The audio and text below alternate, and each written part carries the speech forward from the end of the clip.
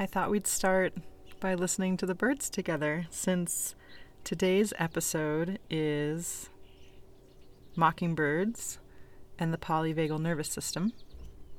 It's episode 10 of the Song Heart Connection podcast. I've taken you outside with me, obviously. It's a gorgeous morning. There's going to be some ambient noise, of course, separate from the birds. But all the more charm, right? I'm thrilled to return to the podcast. It's been a couple months. With the intention of creating more episodes this summer. Maybe even shorter in length, but just packed with goodies. As for this one, I encourage you to stick around till the end. There's a lot of juice here. So let's go for it. It's spring. The windows are open, inviting that cool breeze to pass through our homes. There are gorgeous blooms for visual feasting. Warmer, sunny days are upon us. And the birds. The birds are singing, chirping, whistling, cooing. Every morning, I wake up around 6:30 to a chorus of birds outside my window. I wish they'd start singing a little later, but I do love listening to them. I love observing them too. It's an invitation for reflection and an auditory reminder to slow down. I'm watching a mourning dove build a nest right now. It's really cute. I'm sitting next to the feeder, so there's a lot of activity. Perhaps you first heard about the mockingbird in the old lullaby, "Hush, Little Baby, Don't Say a Word." My parents used to sing it to me before bed when I was little, actually. The text goes on to say, "Papa's gonna buy you a mockingbird. If that mockingbird don't sing, Papa's gonna buy you a diamond ring." In the 19th century, people kept so many mockingbirds as caged birds that the species nearly vanished from parts of the East Coast. People took nestlings out of nests or trapped adults and sold them in major cities such as Philly and New York. In 1828, it was recorded that these birds sold for $50 a piece. That's equivalent to $1,300 now. And you guys know me. With that money, I'd much rather go to Italy. You've likely read To Kill a Mockingbird. I think it was assigned to me in high school, but I did not read it. Anyway, we're not going to get into that book. Carly Simon and James Taylor sang about the mockingbird. Eminem rapped about it. And if you ask me, Daddy's going to buy you a mockingbird. I'm going to give you the world. I'm going to buy a diamond ring for you. I'm going to sing for you. I'll do anything for you to see you smile. One of my favorite songs happens to be Mockingbird by Rustin Kelly. It's a crank the volume and roll your windows down on a road trip or play on repeat during a fast bike ride type of vibe for me. Pretty little mockingbird, keep singing them sad, sad songs. There's already rain on my window. I'm dying when the morning comes. Flew away in the night with a raven, and now I'm underneath the willows hanging. I'm too strung out to be upside down. Pretty little mockingbird, sing your song. Mimus polyglottos. Garrett, the sweet boy I used to babysit, the now college grad, told me the scientific name of it once while on a walk. It's too early for this, guys. It's too early for my mouth to be tired. We were on a walk in the preserve together. He said, "Deez, do you know the scientific name?" And I said, "No, Garrett, I don't." Oh, here comes the train. That's nice. So, mimus polyglottus. Let's break it down. Mimus means to mimic. Poly, as you know, means many. Glottis, glottos, glottus. Ooh, I'm wondering how loud this is going to be for you guys. That's all right. So the glottis. The glottis is part of the larynx, consisting of the vocal folds and the opening between them, affecting vocal modulation through expansion and constriction. The Greek word polyglottos means multiple languages. The mockingbird is known for mimicking songs of other birds, insects, and amphibians, and often loudly and rapid in succession. They repeat dog barks, musical instruments, car alarms, and sirens too. Kind of like a less exotic parrot, I guess. Mockingbirds are known for their remarkable singing abilities. If you've been hearing an endless string of 10 or 15 different birds singing outside your house, you might have a mockingbird nearby. Or just some loud people walking through the arroyo. Other than the distinctive white markings on their wings, mockingbirds are plain and gray in appearance, their true colors showing in their personalities and songs. They sing endlessly, sometimes even through the night, and they're very territorial, known for flying slowly around or prancing toward intruders.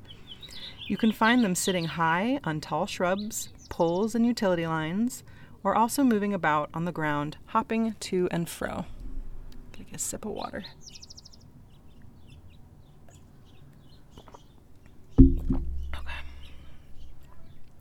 So another cool fact about mockingbirds is that they continue to add new songs and sounds to their repertoire throughout their lives.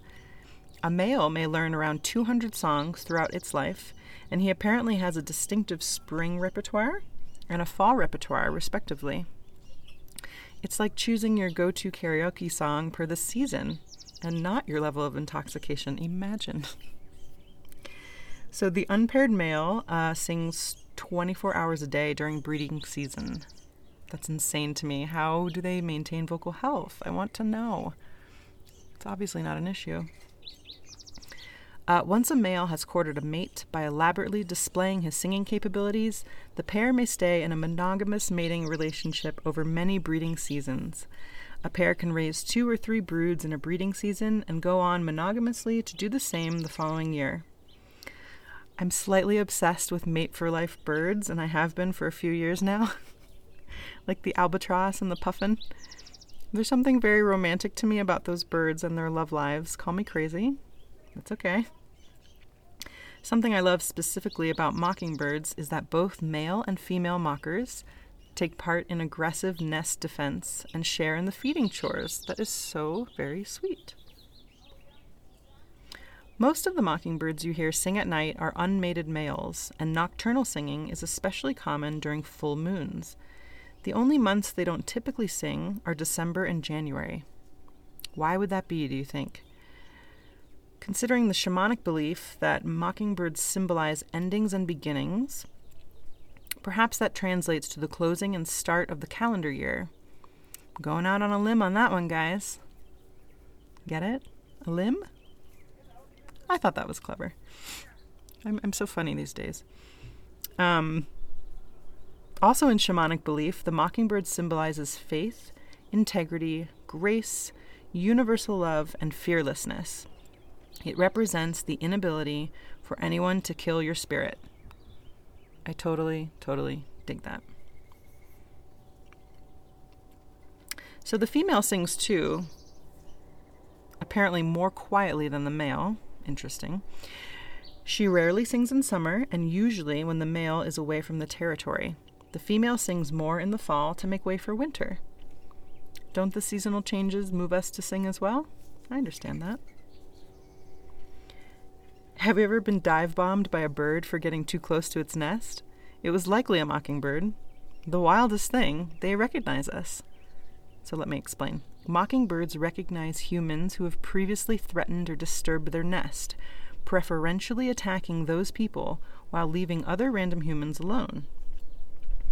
Mockingbirds can recognize a human after only 60 seconds of contact.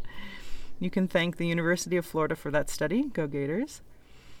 The mockingbird happens to be Florida's state bird, actually, along with Arkansas, Mississippi, Tennessee, and Texas.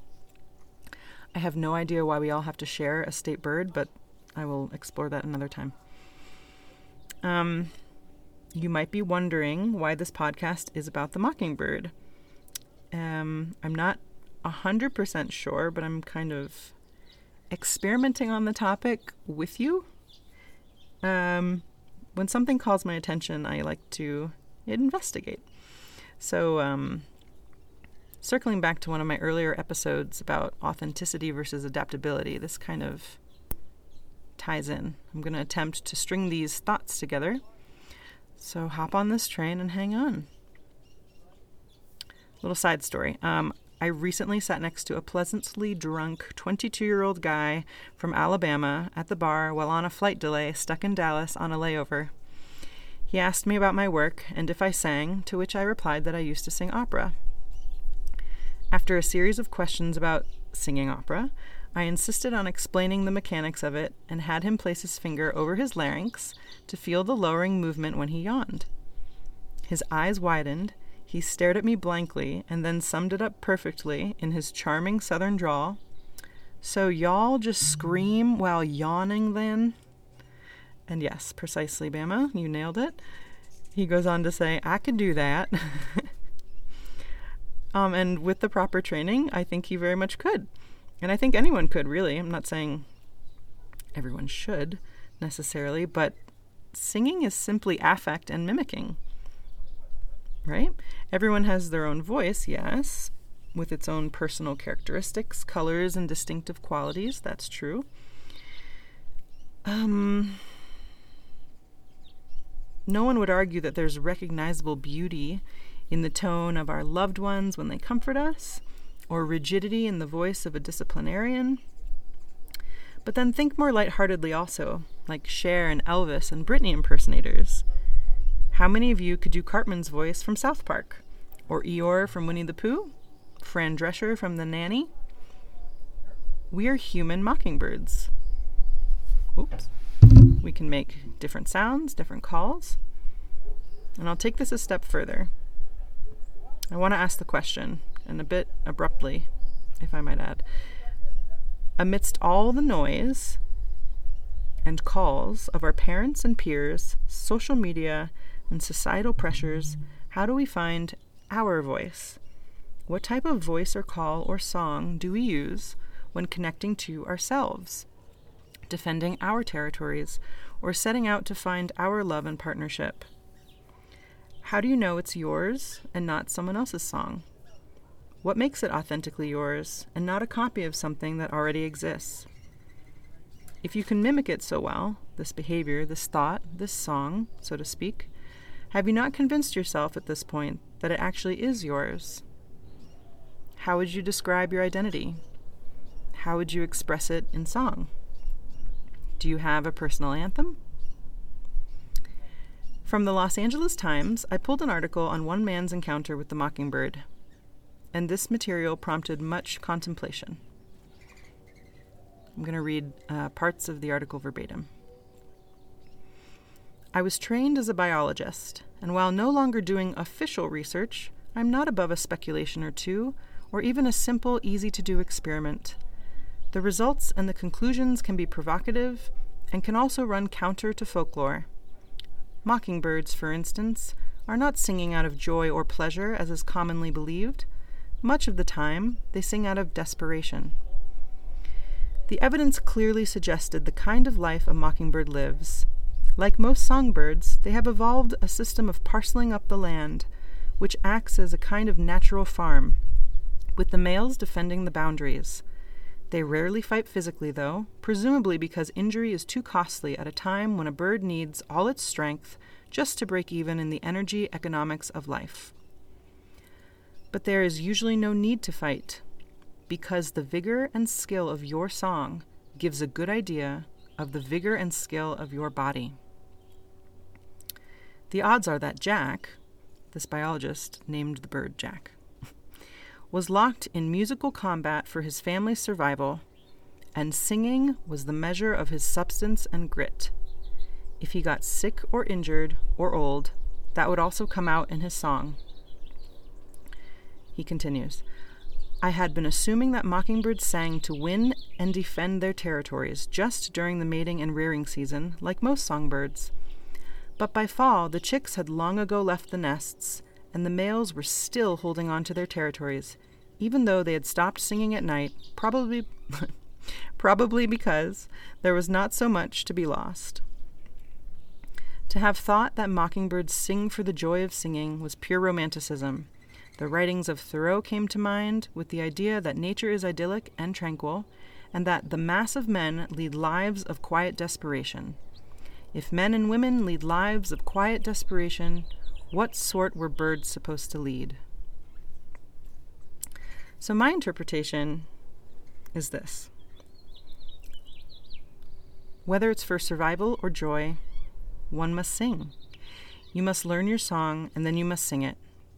If you feel dead inside, sing. If you feel alive, sing then too. Use your voice. Make sounds, lots of different sounds like the mockingbird. Ugly sounds, beautiful sounds, embarrassing sounds, proud sounds. Sing your heart out, literally right out of your body. Trauma is not really psychological, it's physiological. There has to be physiological discharge, or else trauma gets stuck and stored in the body. If it doesn't surface through the felt sense, it lies dormant in our nervous systems, sometimes for life. This leads to dissociation, shutdown, numbness, depression, shame, and other issues that leave us in frozen states of being, paralyzed and checked out of life and living. The voice is a strong, multifaceted, energetic, resonant, and vibrational rhythmic presence that, when used with awareness, has tremendous healing properties. Singing a song with any repetition, patterns, recurring beats, they all have this, helps to move from a dysregulated nervous system to regulation. Relationships plus rhythm heals a nervous system. Simply stated, that's what voice lessons are with the right technician. Vocal warm-ups are rhythmically and melodically structured repeated patterns. This is almost like a self-induced hypnosis. Already on your way to calm by activating the vagus nerve. I just learned about primal scream therapy, which apparently John Lennon used during the recording of one of his albums. It's used to re-experience childhood pain, felt rather than conceptual memories, in an attempt to resolve the pain through complete processing and integration, becoming real.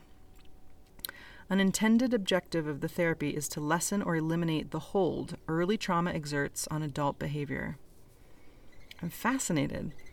I'm a huge fan of guided inner child work already, which essentially accomplishes the same things, it seems. So I'm going to have to really do my research on primal scream therapy. Later. More on that later. Once a musical note leaves an instrument or vocal tract, its timbre and pitch produce minute fluctuations in air pressure around the listener, triggering electrophysiological impulses in the cochlea. That's the spiral cavity of the inner ear, which then travel through the brainstem and midbrain en route to specialized subregions of the auditory cortex, where they are imbued with emotional interpretation and memory by higher cognitive processes in the orbitofrontal region of the prefrontal cortex. Oh my God. It is in this way that objective physical changes in an acoustic signal induce psychological effects as subjective and abstract feelings, turning acoustic features into psychoacoustic phenomena. Woo! Did you get all that? Simple subtext, music affects the brain and body. If the voice does not feel like, oh, hey bud. If the voice does not feel like a safe place to start, we investigate and discover the other parts of the body that do. Then eventually, over time, return to the voice via the other systems that have been fully integrated. Whether it's the legs, the chest, the eyes, hands, feet, belly, whatever. If you're working with me or with someone else, there has to be generous attunement and unconditional positive regard from your instructor. So first and foremost, you are being held in a container of safety. The art of caregiving in vocal instruction and therapeutic processes boils down to being able to read a room. Oh. Should we eavesdrop? I have loads of empathy and have worked diligently over the years to move from codependent to empath, which is now serving me beautifully in my private professional work. It's the practitioner's job to use conscious observation, assessing where a person is in their process, and to not push their agenda onto the client. We're not there to prove ourselves or convince anyone of anything. We're there to hold space. While you explore, while you investigate, while you develop sensory awareness through singing, oscillating in pendulation, back and forth between uncomfortable but pleasant situations and sensations. That would be uncomfortable and pleasant situations. That's the oscillation. This is called reprocessing and desensitization, and it's another key component in healing trauma and regulating the nervous system. The nervous system asks the question, am I seen? This is more than one question. Am I seen? Am I heard? Am I valued? The best therapy, in my opinion, is human love. We all need to be heard, seen, and valued. Chronic trauma depletes physical, mental, and emotional health, and navigating unresolved grief can feel overwhelming, especially if you don't know where to begin. There is a science of connection that begins with self and continues to self-regulation. But then we need co-regulation, safe places to connect with others. This is why working on your voice in a healthy shared space can offer tremendous healing, as I said earlier. So I'm not going to touch, I am going to touch on the polyvagal nervous system since it's part of the title of this episode, but I'm not going to do a full dive. Just going to quick highlight. So what is the polyvagal nervous system? It's an autonomic nervous system which starts developing in our mother's womb, by the way, and it's comprised of 3 neural circuits of the vagus nerve. And they are from the bottom up. We have dorsal. When this shuts down, it moves us into numbness, immobility, and dissociation. The sympathetic, which engages the fight or flight response, can leave us in agitation, frantic mode, hyperarousal, etc. And then we have the ventral vagal nerve functioning, which keeps us happy, safe, and socially engaged. That's optimal, obviously. So, in closing, I remind you, singing is a somatic event, and somatic work completes traumatic healing. Did you know how we move in our body is 55% of how we communicate? Inflection and tone of the voice represents 33% of our communicative skills, and words, actually using words to relate, is only 7% of communication. Start communicating with yourself somatically. Sing, dance, walk, swing, paint, create, do yoga, hike, swim, fall in love with life again. Take the risks of living and come home to yourself. This was episode 10 of the Song Heart Connection podcast. Thank you guys for listening.